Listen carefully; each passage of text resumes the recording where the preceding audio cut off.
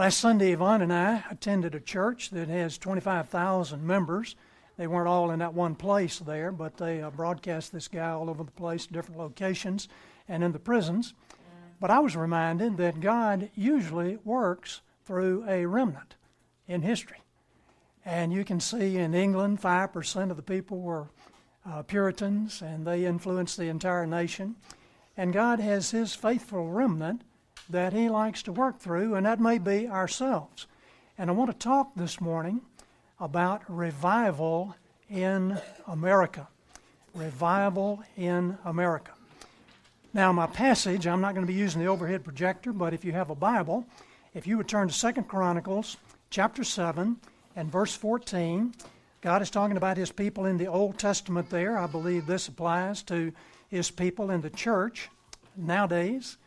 It's a very familiar text, and it says, "If my people, which are called by my name, shall humble themselves and pray and seek my face and turn from their wicked ways, then will I hear from heaven and forgive their sin and will heal their land." I had time to do 3 things on vacation last week that I don't normally do too much of. First thing was listen to some news as we're driving down the highway. All the news about the corruption and dishonesty in government. Now, that was most of the news. And then I had time to do some reading and reflect on history and human nature. And some time to reflect on the church in America today and the condition of the church. I don't mean just our church, but I mean the church in general. The church and the nation, I believe, have something in common, and that is we forget. Now, we've seen challenges in the past, and we've seen times of spiritual war and just war like we are in today. We don't usually think of ourselves as being in war today, but we are in a war against Islamic terrorism. And we think back about those things, and we study them in history. But we don't give too much thought to what happened back then or what caused the things that happened back then. And we churchgoers typically have the idea that, God will take care of things. If anything comes up, God's going to cover us on that. And so we do what we do. We go to church and we worship Him. We do all those things. And yet sometimes the attitude of some people would be kind of like the scoffers in 2 Peter 3, who said everything goes on as it has since the beginning of creation. Since the beginning of creation in the universe in terms of science, since the beginning of the church in religion, since the beginning of the nation in history, things just kind of go on. And yeah, we've had some wars and we've had some challenges, but we don't see that much in terms of a challenge forthcoming today, that a challenge might be right around the corner. Now, I don't think that's presumption on the part of churchgoers. I think it's just that, as Christopher said, we're just too busy. We're just too busy doing all kinds of things to really consider it. And it's not that we don't think about it occasionally, but when we get finished with the busy, then we have the home and the garden and the entertainment and the athletics and whatever it is we do that may certainly be good things, but we don't have much time to go back and think about what's happened in the past and some of the ups and some of the downs and the great awakenings in our country and what conditions were when those things came about and what seemed to bring those things, what seemed to get God's attention in those days. But this past week I've had some time to think about that. And here's what I thought. I'm thinking that the church and the nation in general today is kind of like we were in 1941 before the attack on Pearl Harbor. Now, we knew that there was a good possibility of war because anytime you get the entire Pacific Fleet gathered in one place, you know there's a possibility of war. 9 battleships, 3 aircraft carriers, 12 heavy cruisers, 8 light cruisers, 50 destroyers, 33 submarines, 100 patrol bombers, and there they all are, gathered in one place, waiting to see what's going to happen. But nobody thought there would be a surprise attack on Sunday morning. What kind of people would do that on Sunday morning when everybody's just getting over the celebration from Saturday night and some are going to church and whatever they're doing? Well, we did have warnings. There was a coded cablegram to Washington from the United States ambassador to Japan, and that was 10 months earlier, in January of 1941. Then our intelligence service could track Japanese ships by their radio messages. We hadn't cracked the code, but we knew those messages and where they were coming from, and we could tell where their major ships were. But in December, all the radio traffic stopped. Something was up. And then Pacific commanders were advised by commanders in Washington that there could be an imminent Japanese attack. These people didn't like that we were pushing them back to their side of the Pacific, and they may very well attack. Then at 6:30 a.m. on the day of the attack, a Japanese midget submarine was spotted and sunk right at the entrance of Pearl Harbor.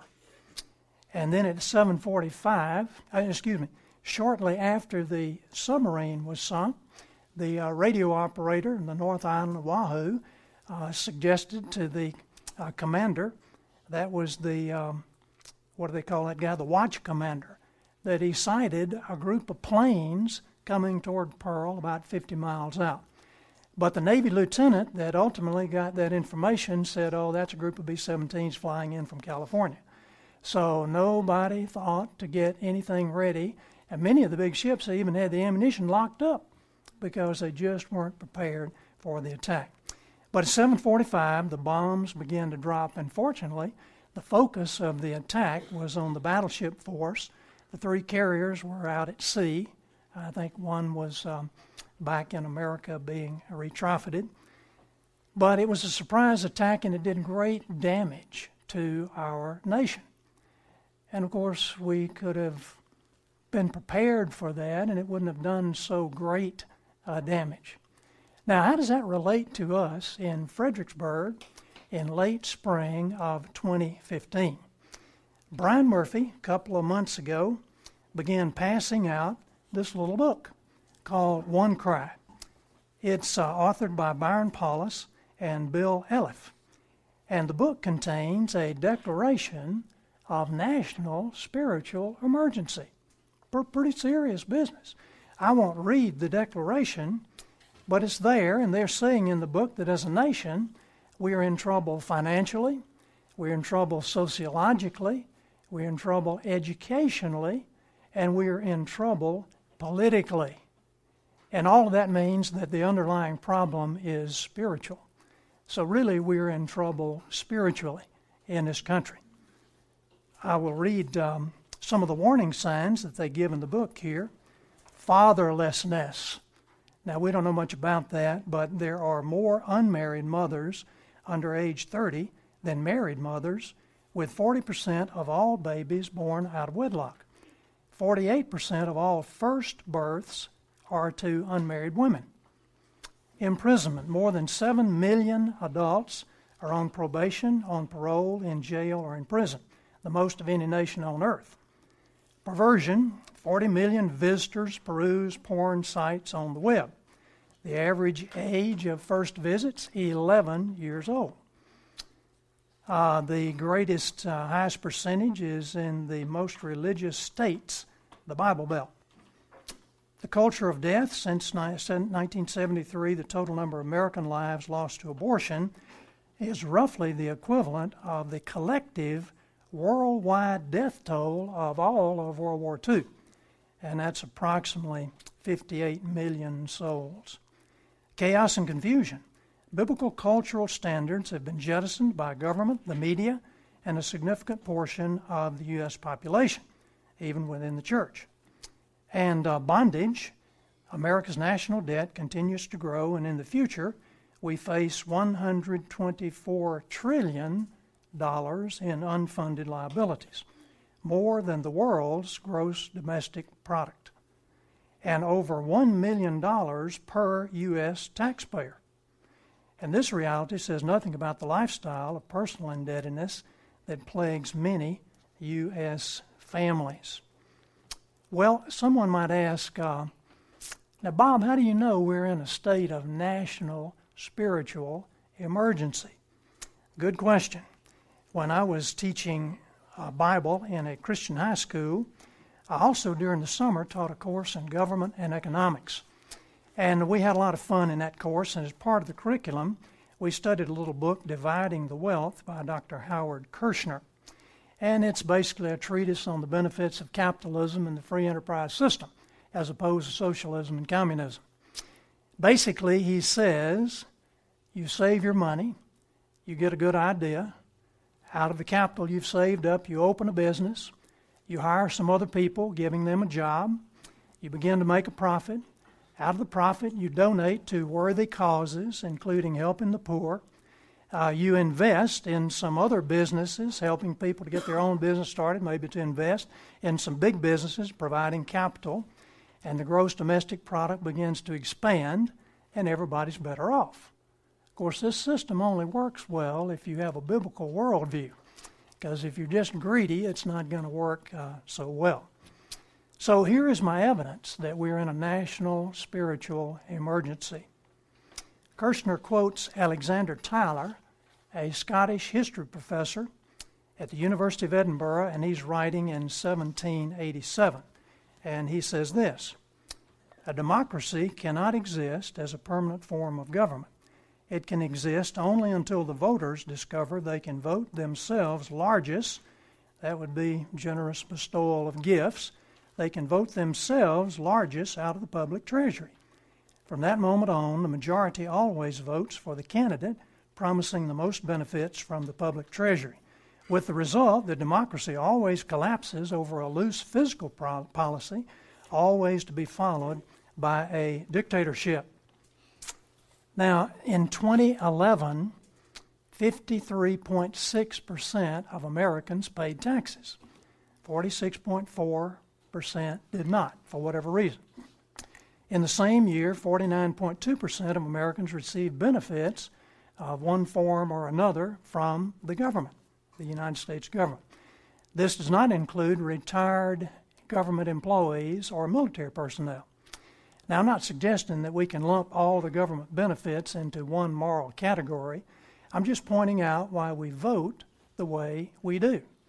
And we're getting close to the breaking point where those who are working and paying taxes are outnumbered by those who are receiving the benefits from the government.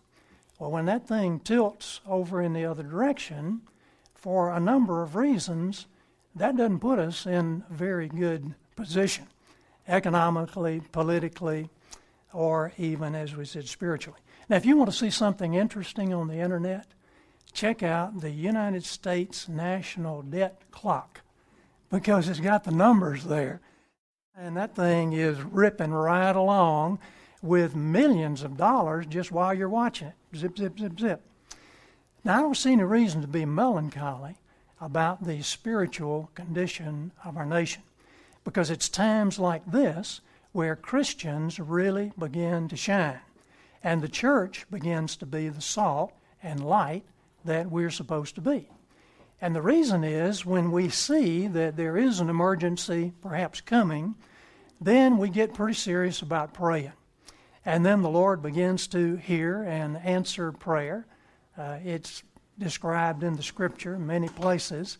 And God comes in and delivers His people who have repented and who have turned back to Him. You see that over and over in the book of Judges, where His people get off track, and then the enemy comes in, and there's discipline, and then they cry out to God, and God sends a judge or a deliverer. So I want to encourage us that God desires to deliver His people, the church. And I think God desires to send revival. Now, Martin Lloyd-Jones describes what a revival really is.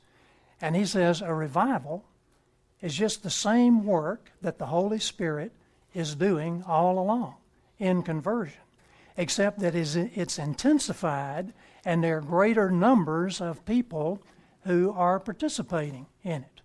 But it's the same thing the Holy Spirit is doing.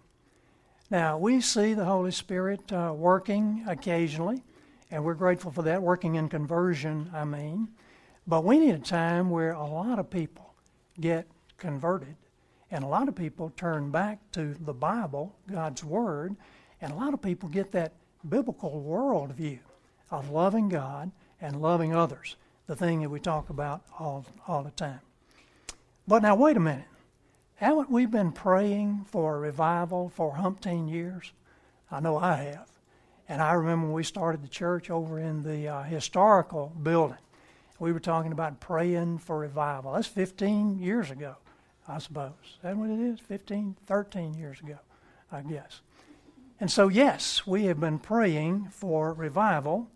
So we want to take a quick look and see how that works, because we want to think a little bit about answers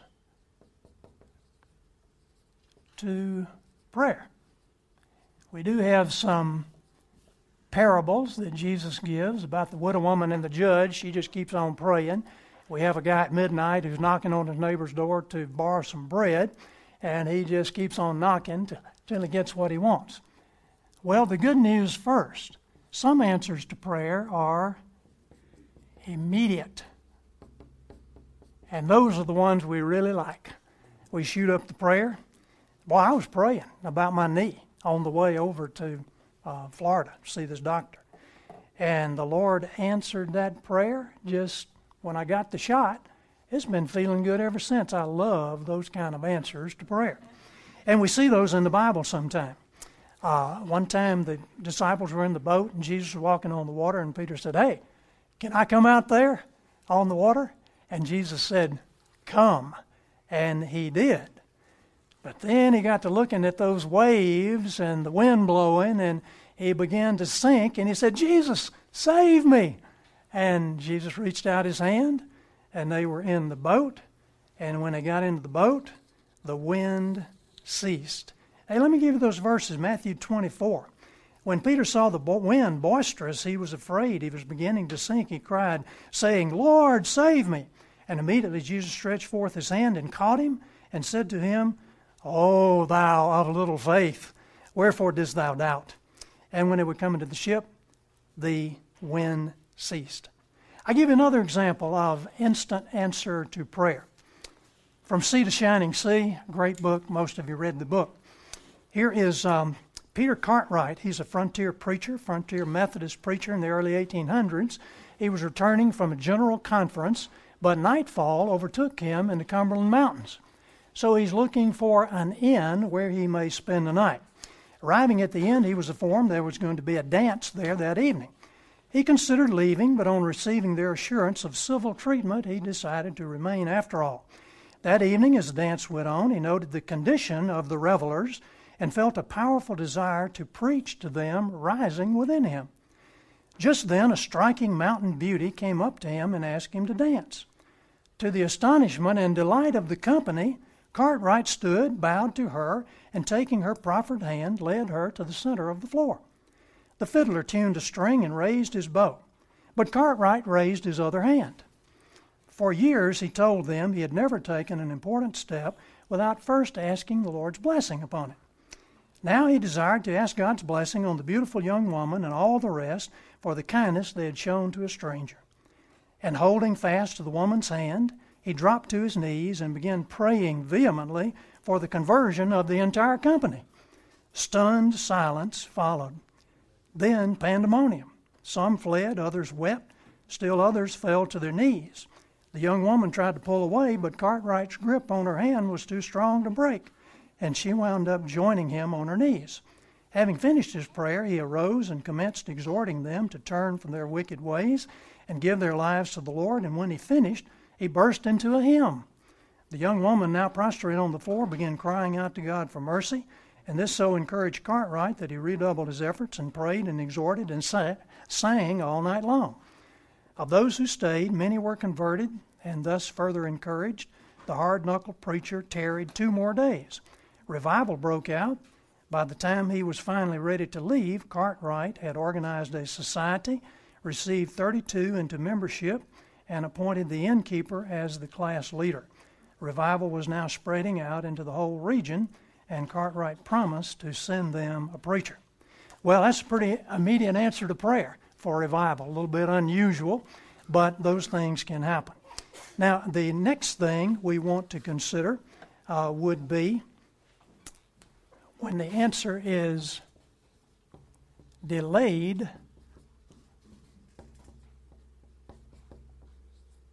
but not denied. Delayed but not denied. And we see a lot of instances of that in the Scripture. And a good one would be when Lazarus was sick and Mary and Martha sent for Jesus to tell him that their brother was sick. Jesus loved this family, spent time with them, and he was going to come, hopefully, and heal their brother. But when Jesus heard it, he said, "This sickness is not unto death, but for the glory of God, that the Son of God might be glorified thereby."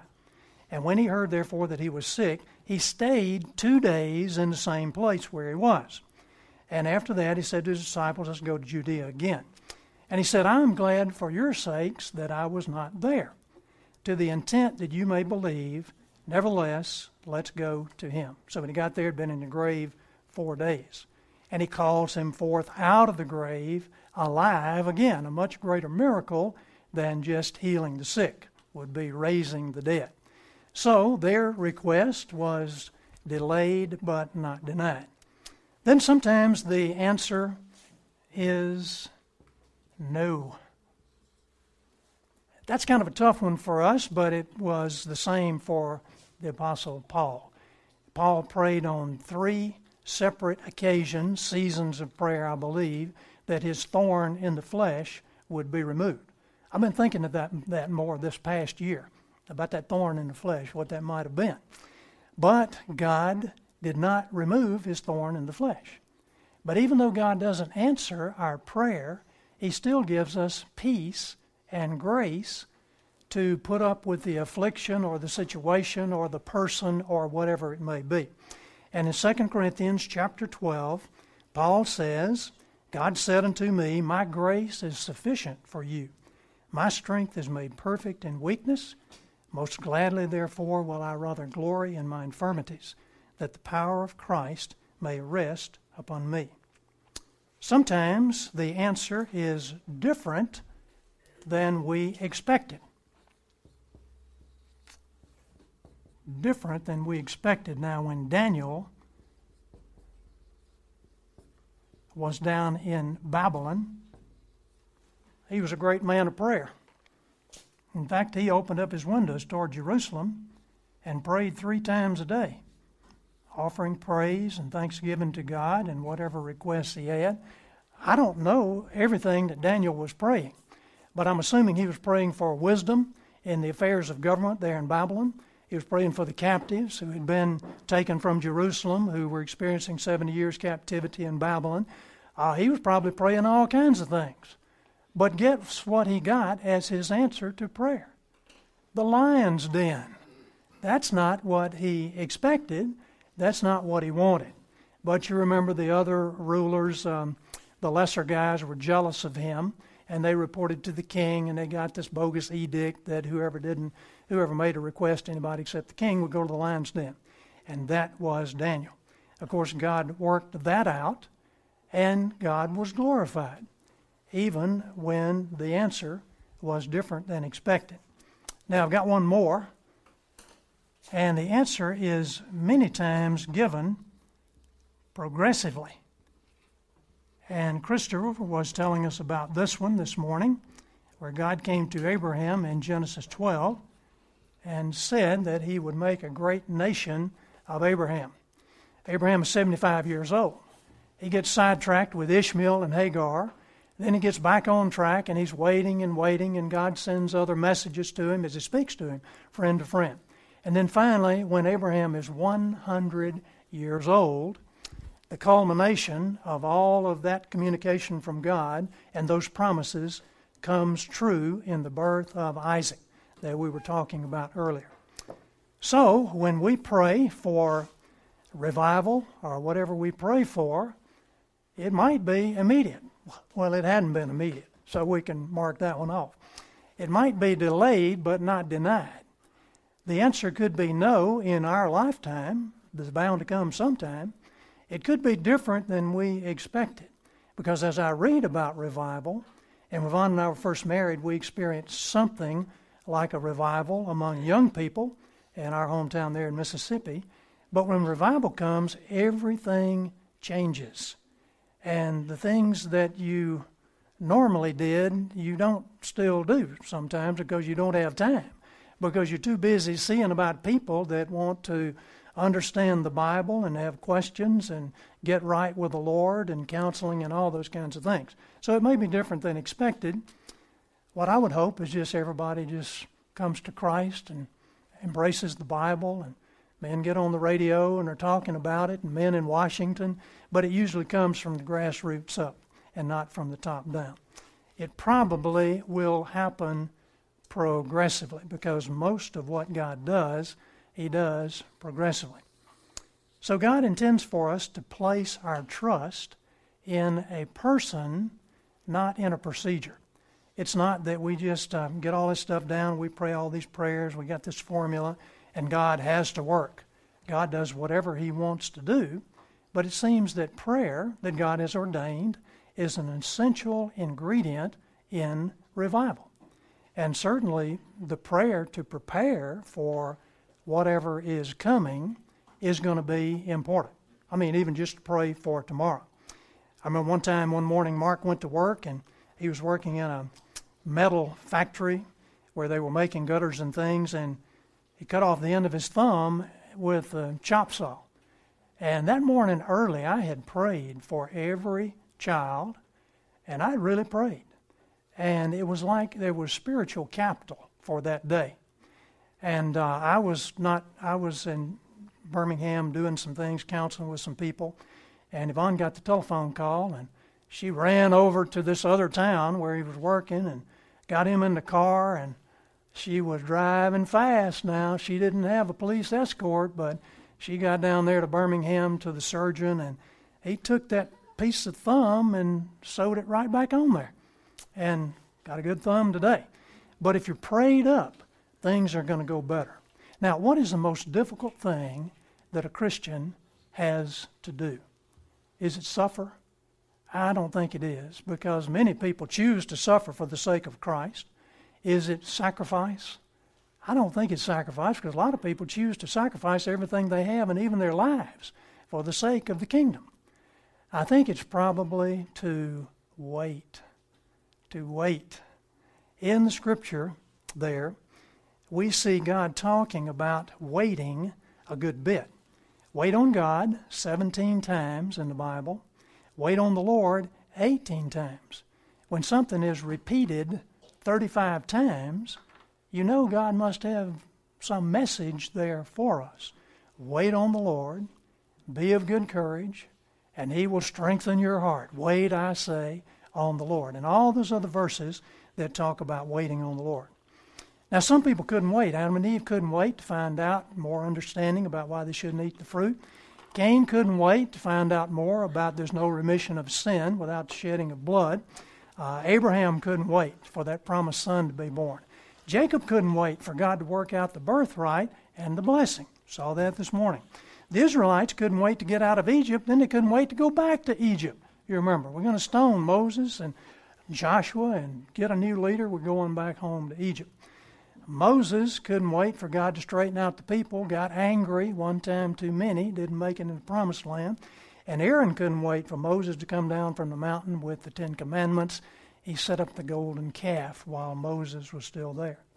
But a few people we've already seen have demonstrated that they could wait. Isaac could wait for Rebekah. And he got a great bonus out of wait. Did Christopher say he was 40 years old when he got married? That's right. He had waited a long time for this young lady, but she was a beautiful girl, and she was morally pure. Pretty good blessing. Joseph could wait the 13 years, going through all kinds of things as a slave and then in prison, so he could take over as prime minister. Joshua and Caleb, we've been studying, could wait 40 years to get in the promised land while the old generation died off. What does it mean to wait upon God? Well, first, it's an attitude, I think, of looking to God to unfold whatever is coming next in our lives, in the life of the church, life of the nation, whatever He's doing. It implies a listening ear. We're listening to God through His Word. We're looking, we're evaluating what God is doing in our lives. Then it requires a heart that's willing to respond to the Lord when He shows us something. It requires an interest in spiritual things and a patience of a strong and robust faith. It doesn't mean inactivity, that we're just sitting around, just twiddling our thumbs, waiting on the Lord. It doesn't mean that we can't get with it when the time for action comes. And there are times for action. It doesn't mean that we are indecisive or hesitant. It has nothing to do with procrastination. It means doing everything that we know is our responsibility and trusting God that He's going to take care of the revival or whatever it is that we're praying for. Now, here's some things to pray for our church. And I want to give you these in just a minute. But I want to close our lesson today by turning, if you will, with me to Daniel, the 9th chapter. Daniel, the 9th chapter. And here is an example of a man praying for his nation. A little different than the United States, because God was working through the nation as a channel of redemption in those days. If you don't mind, I want to read it in the Amplified Bible. And this would be a good model for our prayers. It sounds kind of like Nehemiah's prayer for Jerusalem. Beginning in verse 1, chapter 9, in the first year of Darius, the son of Ahasuerus, of the offspring of the Medes, who was made king over the realm of the Chaldeans. Now, mine's going to be a little bit different and a little bit longer as it explains in some areas. In the first year of his reign, I, Daniel, understood from the books of the number of years which, according to the word of God to Jeremiah the prophet, must pass before the desolations pronounced on Jerusalem should end. And it was 70 years. And you can find that in Jeremiah 25 and Jeremiah 12 and so forth. And I set my face to the Lord God to seek Him by prayer and supplication, with fasting and sackcloth and ashes. We don't need that anymore, I don't think. It was a cultural thing that they did, but it certainly showed that they meant business. I prayed to the Lord my God and made confession and said, O Lord, the great and dreadful God, who keeps covenant, mercy, and loving kindness with those who love Him and keep His commandments. We have sinned. Now remember, Daniel was a pretty good guy, but he's confessing his sin as well. Excuse me. We have sinned and dealt perversely and done wickedly and have rebelled, turning aside from your commandments and ordinances.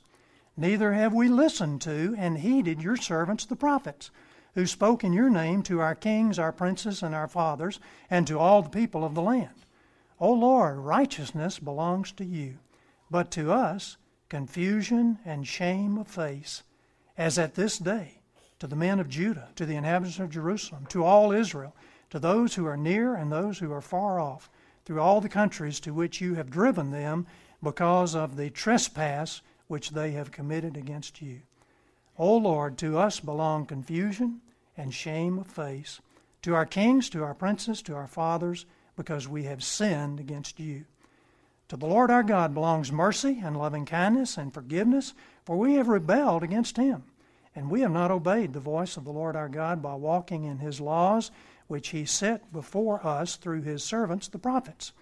Yes, all Israel has transgressed your law, even turning aside that they might not obey your voice. Therefore the curse has been poured out on us, and the oath that's written in the law of Moses, the servant of God, because we have sinned against the Lord God. And He has carried out intact His threats, His threatening words, which He threatened against us and against our judges who ruled us. and he has brought upon us a great evil. For under the whole heavens there was not been anything done before as he caused to be done against Jerusalem. Just as it's written in the law of Moses as to all this evil that will surely come upon transgressors, so it has come upon us. Yet we have not earnestly begged for forgiveness and entreated the favor of the Lord our God, that we might turn from our iniquities and have understanding and become wise in your truth. Therefore the Lord has kept ready the calamity and he has brought upon us, for the Lord our God is righteous and rigidly just in all his works which he does, keeping his word, and we have not obeyed his voice. And now, O Lord our God, who brought forth your people out of the land of Egypt with a mighty hand, and secured yourself renown and a name, as at this day, we have sinned, we have done wickedly. O Lord, according to all your rightness and justice, I beseech you, let your anger and your wrath be turned away from your city Jerusalem, your holy mountain, because of our sins and the iniquities of our fathers. Jerusalem and your people have become a reproach and a byword to all who are around about us. Now therefore, O our God, listen to and heed the prayer of your servant Daniel and his supplication. And for your own sake cause your face to shine upon your sanctuary, which is desolate. Of course, the temple had been destroyed. O my God, incline your ear and hear. Open your eyes and look at our desolations and the city which is called by your name. For we do not present our supplications before you for our own righteousness and justice, but for your great mercy and loving kindness. O Lord, hear. O Lord, forgive. O Lord, give heed and act. Do not delay for your own sake, O my God, because your city and your people are called by your name. And while I was speaking and praying and confessing my sin and the sin of my people, Israel, and presenting my supplication before the Lord my God for the holy hill of my God, yes, while I was speaking in prayer, the man Gabriel, whom I had seen in the former vision, being caused to fly swiftly, came near to me and touched me about the time of the evening sacrifice. And in verse 23, he said, I've come to tell you, for you are greatly loved. And then he gives him some information with regard to things coming in the future. Well, that's the longest prayer in the Old Testament. So I appreciate your patience. But how many times did he say, we, as a nation that had the light? How about we as a church, who should have been the salt and the light? Judgment begins in the house of the Lord. Let's pray. Heavenly Father, we come before you this morning acknowledging that our nation has turned its back on you and upon your ways. And Lord, we are sorry for that. We know that we bear some of the guilt. My generation certainly does, because after we had won the Great War and there was great prosperity in this land, we began to turn away, and we began to go astray and fail to follow your ways and call upon your name.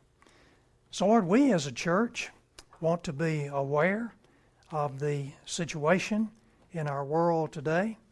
We're not discouraged by any means. We have no doubt that you can turn things around. And I pray, Lord, that we would be faithful in prayer during this time of national spiritual emergency. Perhaps we can get a head start on the matter. And we know, Lord, that many times when things get a little bit better, like after the 9/11 attack, that people kind of give up and go back to their old ways. So we pray that you would do whatever it takes to get the attention of your people in this land, and that your people might pray and seek your face and turn from their wicked ways. And Lord, that we might be a part of that, we ask that revival would begin with us. Help us to be faithful in prayer. We pray these things in Christ's name and for his sake. Amen.